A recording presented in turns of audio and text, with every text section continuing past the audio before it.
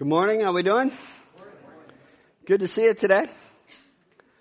Is it good to be seen? There we go.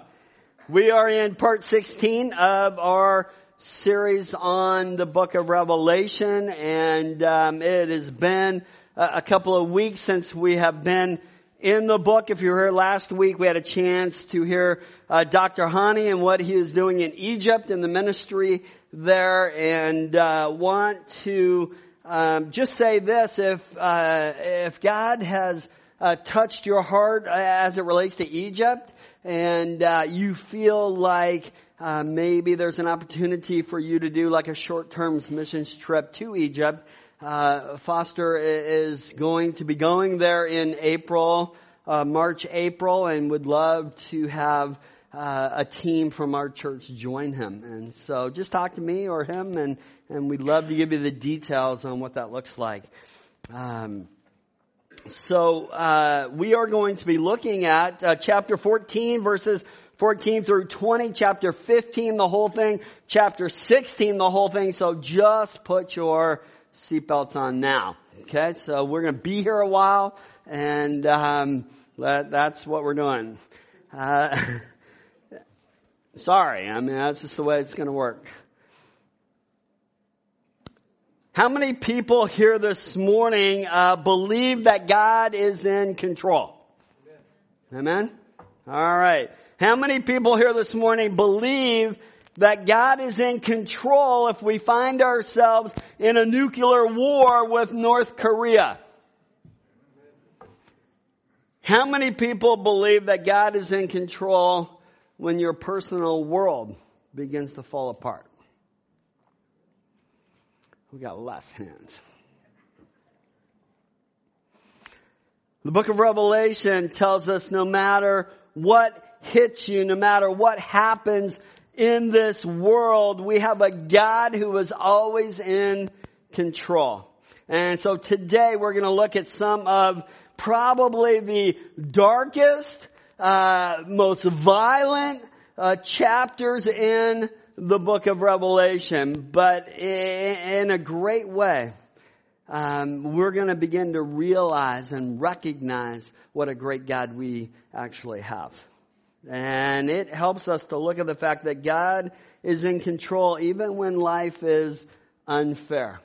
And you know as well as I do that life can be incredibly, terribly unfair. But let me tell you something this morning. God is still in control. The last time we were together a couple of weeks ago, we began to look at the first part of Revelation 14. And then I said we would finish part 2. So we're going to finish part 2 this morning. Continue in chapter 14. We're going to look at 15 and 16 as well. It's all about God's justice. It's about that in the end, because of God's justice, everything will be made right. Right? It's all about that our personal and individual lives today and what we do when life is unfair. Well, what do you do in those moments? Well, the book of Revelation gives us a hint. It tells us, it gives us 4 realities to hold on to when life is falling apart. Because in these chapters, the lives of these people are there drastically, it's not looking good. In the midst of some of the worst chapters in this book, you also see some of the brightest hope. That they remind us that what? God's in control. That they remind us that His children will never be forsaken.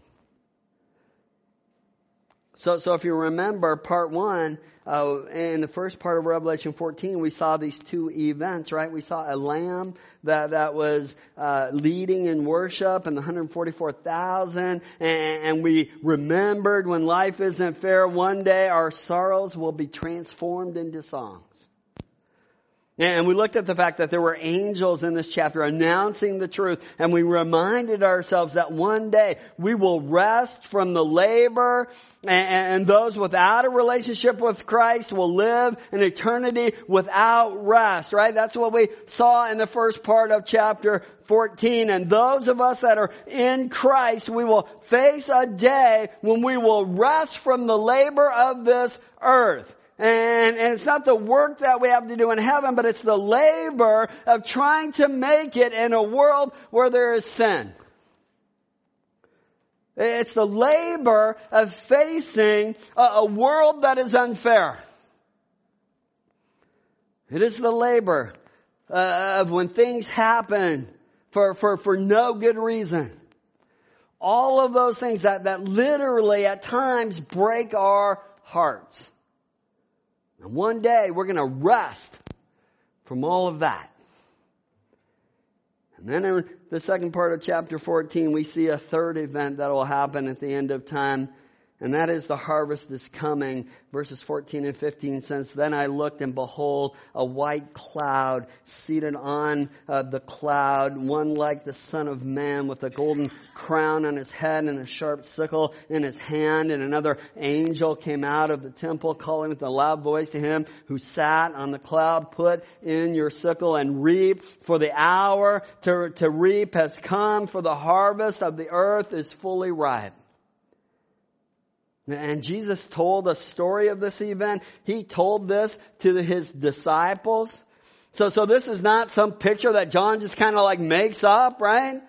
No, he knows that Jesus told his disciple, Matthew 13, verse 41, "The Son of Man will send out his angels and they will weed out of his kingdom everything that causes sin and all who do evil, and they will throw them into a blazing furnace. Well, there'll be weeping and gnashing of teeth. And then the righteous will shine like the sun in the kingdom of their Father. Whoever has ears, let them hear." Now, I don't know about you, but when I go driving up north and I see all the wheat fields that are up there, you know what I see?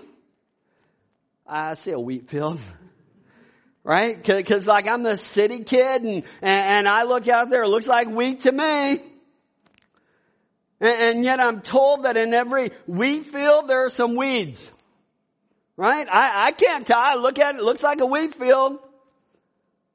But the expert farmer, they know, right? There are weeds in this field. And Jesus is saying that in this story at the end of time, the harvest is going to come and Jesus is the harvester. And there's something implied here that's very important. We need to understand, and that is that Jesus is the harvester and we are not. Right? We're not going to go through this world and decide the harvest at the end of the age and how that's going to get done. Now that doesn't mean that we don't judge like right from wrong in our world, right? We need to do that.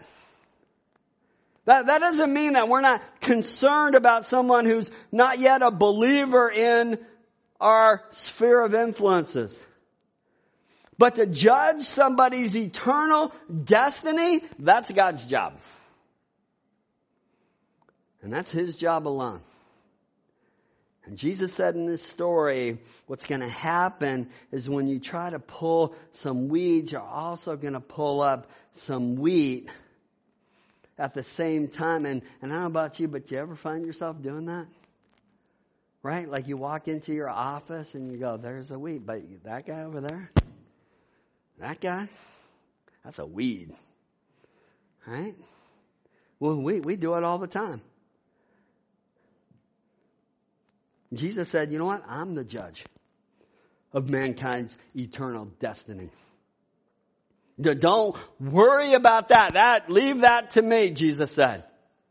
So what's our job? Our job is what? To be a witness so that everybody can come to Christ, right? Eventually be a wheat. So there are two harvests that actually are talked about here. In verses 17 and 18, it says, and another angel came out of the temple in heaven, and he too had a sharp sickle. And another angel came out from the altar, and the angel who has authority over fire, and he called with a loud voice to the one who had the sharp sickle, put in your sickle and gather the clusters from the vine of the earth, for its grapes are ripe. So what we see here is this reaping of wheat, and we see what? Reaping of grapes. Both of them is this reaping, and they point out the same thing. Both point to God's certain judgment. So it is certain that at the end of the age, God's judging. Right? The world all around us, it's ripening for the coming harvest of judgment. And God will not harvest too early. Right? He'll give opportunity for people to come to Him. But one day, there's going to be a time, and the harvest is going to come. And in this harvest, those that don't know Christ as the personal Savior, verse 19, and the angel swung his sickle across the earth, gathered the great harvest of the earth, and threw it into a great winepress of the wrath of God. Probably one of the most shocking pictures in all of the book. And then verse 20 says, and the winepress was trodden outside the city, and the blood flowed from the winepress as high as a horse's bridle for 1,600 stadia. Now, I don't even know how high a horse's bridle is, but I'm thinking it's pretty high. That's a lot of blood.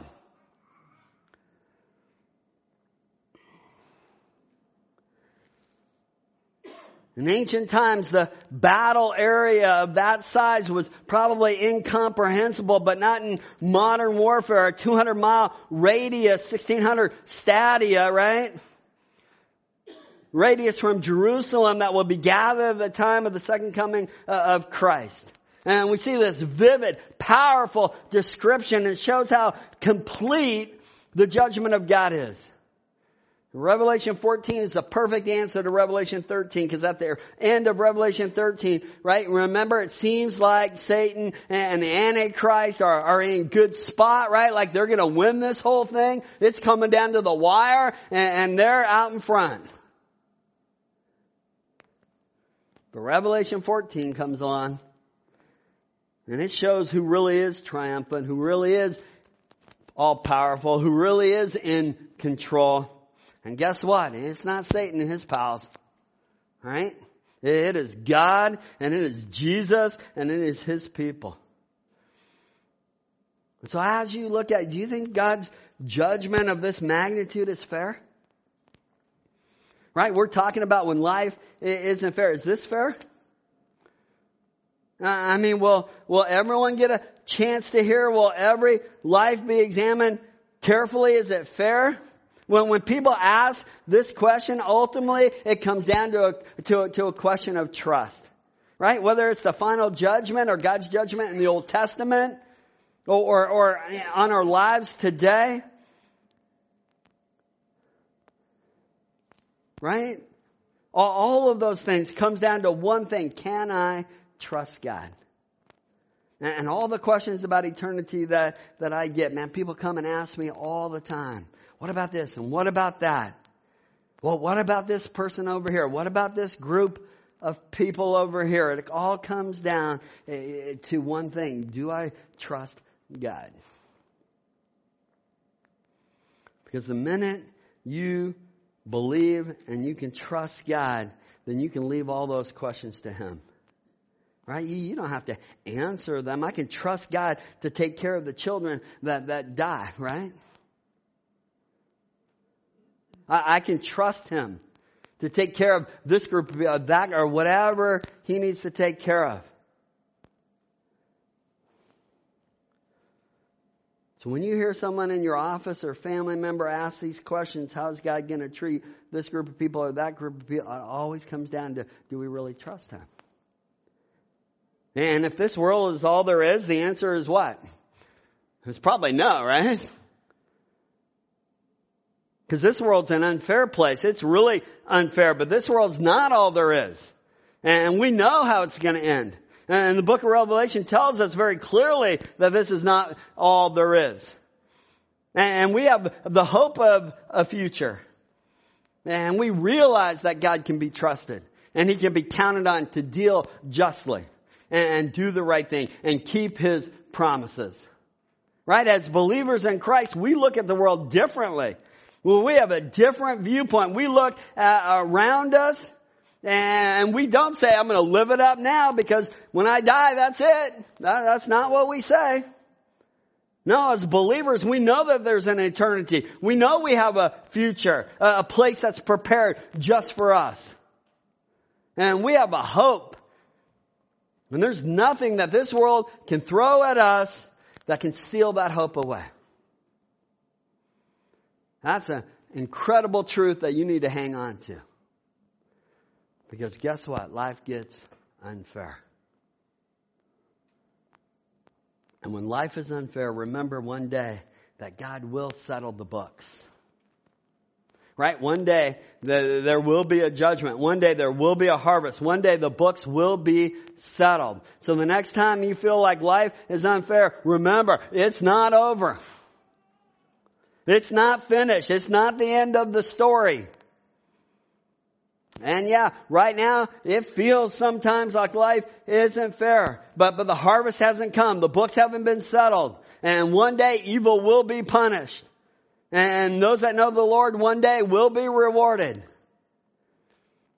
In chapters 15 and 16, we see the fourth truth that we have to cling to. And that is that these bowls of wrath will be poured out. Now, chapter 15... you need to write this in your notes. It is sort of a prelude to these bowls being poured out. And so verses 1 through 4 say this. Then I saw another sign in heaven, great and amazing, and 7 angels with 7 plagues, which are the last, for with them the wrath of God is finished. And I saw what appeared to be a sea of glass mingled with fire. And also those who had conquered the beast and its image and the number of its name, standing beside the sea of glass with harps of God in their hands. And they sing the song of Moses and the servant of God and the song of the Lamb, saying, great and amazing are your deeds, O Lord, God the Almighty, just and true are your ways. O King of the nations, who will not fear, O Lord, glorify your name, for you alone are holy. And all nations will come and worship you, for your righteous acts have been revealed. And so before these bowls of wrath is going to be poured out, we see these that are victorious over the beast, and they come and they're worshiping. And in Revelation 14, it seems to describe the completion of all things, ending with this fury of battle in a place called Armageddon. But now John will go back and he'll describe God's judgment in more detail. And the idea here of stating and restating is common with prophecy. It's actually common in Hebrew literature. And we see that in like Genesis 1:1 to Genesis 2:7 and Genesis 2:8 through 25. We see examples of this happening. And so as we walk through here, we see the 7 angels having the 7 last plagues. We get this ideas also in Leviticus 26:21. I don't think that's in your notes, so go ahead and write that down. Then it says this, then if you walk contrary to me and are not willing to obey me, I bring on you 7 times more plagues according to your sins. And so these last 7 plagues are God's judgment on this disobedient world. Last part of verse 1, for in them the wrath of God is complete or finished. And that Greek word for wrath there we learned 2 weeks ago is that word thymos. Right? We saw that in Revelation 14:10. There are these 2 words for wrath or anger in the Greek language. Right? There's the thymos. It's a volatile, passionate anger. And then orge is this anger from a settled disposition. It's this place where God's anger like flashes high. I mean, it's like hot anger. Now, orge is a more common word for God's anger in the New Testament. Thymos is used only 11 times, 10 out of 11 here in the book of Revelation. It is the book that reveals the judgment of God against a Jesus-rejected world. And then we see that the word is complete or finished, and that Greek word literally means to reach an end or an aim.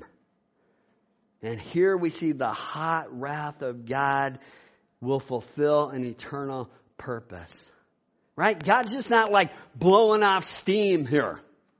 Right? There's a reason for His wrath being poured out on all humanity. And then verse 2, it talks about the sea of glass mingled with fire. And the sea is designed to reflect the glory of God. And in chapter 4, its description was like unto crystal, and it speaks of the holiness of God. And here the sea mingled with fire speaks of the divine judgment proceeding from God's holiness. And then it talks about those who have victory over the beast. And I think it's referring here to those that are the martyrs that we saw in Revelation chapter 7. And then verses 3 and 4, they sing this song of praise.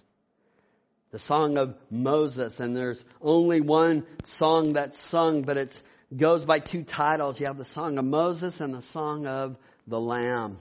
And the two titles refer to a single song. And here's the perfect union between the law and love, between Old Testament covenant and New Testament covenant. And this song, deeply rooted in the Old Testament, gives praise to, first of all, God's works. We see great and amazing are your deeds. God's ways, just and true are your ways. God's worthiness, who will not fear you, O Lord, and glorify your name, for you alone are holy. And we see God's worship. All nations will come and worship you.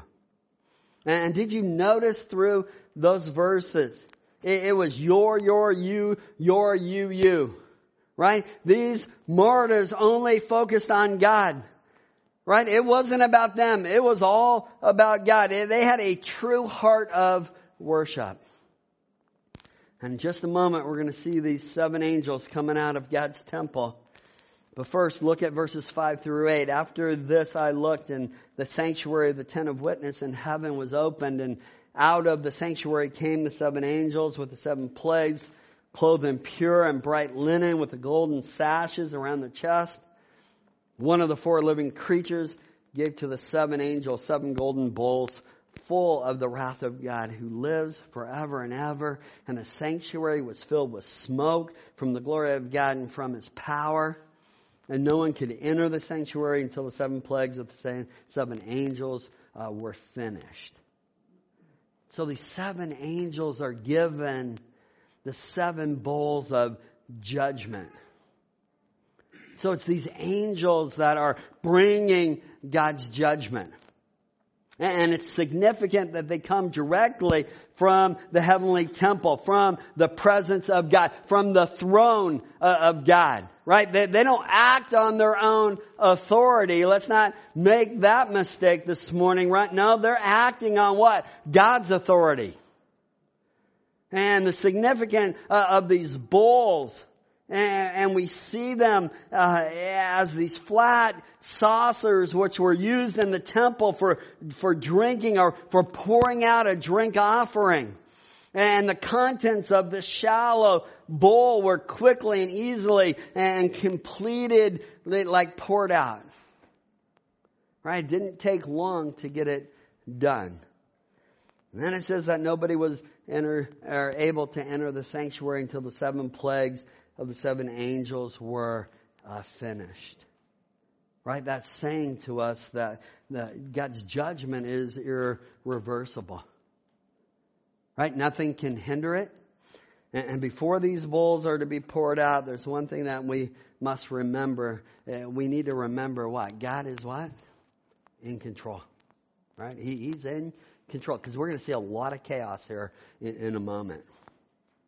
And even in the chaos that we're going to see in chapter 16, God is in control. He knows what He's doing. He always has and He always will. And so in your notes this morning, I put a chart there for you. Because we looked at the 7 seals and the 7 trumpets. And then today, chapter 16, the 7 bowls, right? So there's the chart for you. Type A people are wondering, like, what in the world? Here it is for you, okay? It's all written out. So we're going to look at the 7 bowls. And we're going to see the swords, and the sea is going to be turned to blood, and the rivers to blood, and fire from the sun, and darkness. Right? Where the Euphrates River is going to be dried up, and there's going to be this earthquake, and then it's going to be like done. It's over. And so in these 7 bowls, instead of just like going through all 7, I'd like you to see 4 things about these bowls, right? Remember, the first one there is remember the way that God's judgments intensify. So before I talk about the intensification of God's judgment here, I just want to read chapter 16 to you. I know it's long, it's 21 verses, but we need to get the context here. We need to feel the wrath of God being poured out on all mankind. It says this: Then I heard a loud voice from the temple telling the 7 angels, go and pour out on the earth the 7 bowls of the wrath of God. And so the first angel went, and he poured out his bowl on the earth, and harmful and painful sores came upon the people who bore the mark of the beast and worshipped its image.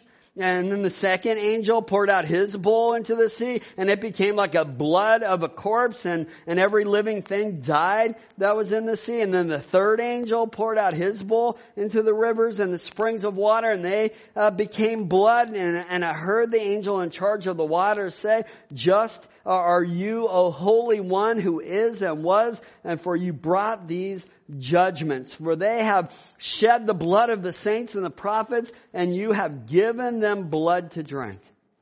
It is what they deserve. And I heard the altar saying, yes, Lord God the Almighty, true and just are your judgments. And then the fourth angel poured out his bowl on the sun, and it was allowed to scorch people with fire. And they were scorched by the fierce heat, and they cursed the name of God who had power over these plagues, and they did not repent and give him glory. Right? The fifth angel poured out his bowl on the throne of the beast, and the kingdom was plunged into darkness, and people gnawed their tongues in anguish, and they cursed God of heaven for their pain and sores, and they did not repent of their deeds. And then the sixth angel poured out his bowl on the great river Euphrates, and its water dried up to prepare the way for the kings from the east. And I saw coming out of the mouth of the dragon, and out of the mouth of the beast, and out of the mouth of the false prophet, 3 unclean spirits like frogs, for they are demonic spirits, performing signs, who go abroad to the kings of the whole world to assemble them for the battle on the great day of God the Almighty. And behold, I'm coming like a thief. And blessed is the one who stays awake, keeping his garments on, that he may not go about naked and be seen exposed. And they assembled them at the place that in Hebrew is called Armageddon. And the seventh angel poured out his bowl into the air, and the loud voice came out of the temple and from the throne saying, it is done. And there were flashes of lightnings and rumblings and peals of thunder and a great earthquake, such as there has never been since man was on the earth. So great was that earthquake that the great city was split into 3 parts, and the cities of the nations fell. And God remembered Babylon the great, to make her drain the cup of the wine of the fury of his wrath. And every island fled away, and no mountains were to be found. And the great hailstones, about 100 pounds each, fell from heaven on people. Right? And they cursed God for the plague of the hail, because the plague was so severe. It's not hard to see things kind of intensifying, is it? First we had a warning judgment, then we had a partial judgment, and now in chapter 16 we see a full judgment of God. Why is it getting more intense? I think it's to give people an opportunity to see Him. Right? Like the world doesn't fall apart in a day. It's going to be evident to everyone that the world is not something that we need to cling on to. And yet, what do people do when this happens? Well, we'll see that here in a moment. But the second thing about the bowl judgments I want you to see is the parallel to the plagues in Egypt. Right? You remember the plagues? Right? How many were there? There were 10, right? Plagues were of blood and frogs and gnats and flies and death of livestock and boils and hail and locusts and darkness and the death of the firstborn. Right? 10 plagues. Let's take a look at the ones that we see reflected in the bowl judgments here. We see blood and frogs and flies and boils and hail and locusts and darkness and death. Right? They're basically the same. Why does God make sure that we don't miss this? Right? They sing this song. They sang the song of Moses before these judgments happened. And you think God's trying to get their attention? The last time we see these same judgments in the Old Testament were done in a limited way, right? One country that was oppressing God's people. Now we see those same judgments that take place at the end of time, but this time it's a universal judgment over the whole earth that has oppressed God's people. And God is foreshadowing in the Old Testament exactly what He's going to do in the end times. Why does He do that? Because He is faithful. The more you read the Bible, the more of that truth you're going to find. The more you will see how God's plan ties together all through the ages. And you will see how incredible our God really is. He is consistent, whether it's a nation that's named Egypt or Babylon or Rome or whatever nation is to come. The bottom line is that I think it is a bad idea to battle against God. What do you think? Number 3 is the difference between natural consequences of sin and the final judgment of God. I want you to remember those things are different, right? You and I every day face natural consequences of sin in our lives. And I get it. Sometimes we face the consequences of sin of other people, right? And their sin. But the reality is we live in a sinful world, and so our lives are what? They're not perfect. I don't know about you. Is your life perfect? Mine's not perfect. That's different than God's final judgment. Because you and I know as believers, we're not going to face chapter 16. Right? We're going to be like long gone before that. Chapter 16 for us is not a reality. But in a sinful world, if I do the wrong thing, I face what? Pain and hurt in my life. But let's not confuse that with the final direct judgment of God. At the end of time, there's going to be quite an event. And that's going to be God's judgment. And at this point in time, the curtain will be pulled back. And the whole world will see God as a just God. And they will see the world as an unjust place. And what will people do when they see that? It brings us to the fourth reality. And the fact is that right up until the end, men will battle against God. So as you read through these plagues, you're going to get to the end of them. And there's a name of a place in verse 14 and 16. A name that you've heard of before. Verse 14, for their demonic spirits performing signs who go abroad to the kings of the whole world to assemble them for battle on the great day of God the Almighty. Verse 16, and they assembled them at the place that in Hebrew is called Armageddon. And so these demons are going to go out and they're going to gather together, right? All these people, and they're going to come against the Lord at this place called Armageddon. And Armageddon occurs nowhere else in the New Testament. It's not even found in the Septuagint. It seems to be formed from this Hebrew Har Megiddo, the mountain of Megiddo. And today, the Megiddo Junction is on the main road connecting the center of Israel with the lower Galilee and the north. And then, so this word mountain in the term Armageddon seems to have been used because the Megiddo was in this mountainous kind of area. But where they did battle was in the valley adjacent to the mountain. And so what's going to happen is there's going to be this decisive battle, which really is going to determine the question of the widespread presence of true religion on the earth. And there are a lot of theories on what's going to happen there. I got to tell you, right? How it's going to happen, when it's going to happen, what nations are going to be involved. And it seems to me like every generation, those theories change a little bit. Right? A lot of speculation. And with all that going on, don't miss the fact that this will happen. Don't miss the fact of who's in the battle. It's a battle between man against God. And right up into the end, people are still battling God, thinking that somehow they're going to win. It's like crazy, right? Like you're going to win against God? Really? I mean, maybe you've battled against God, right? Thinking that you could win. Look at how they respond to these bowls, these trumpets, and these seals.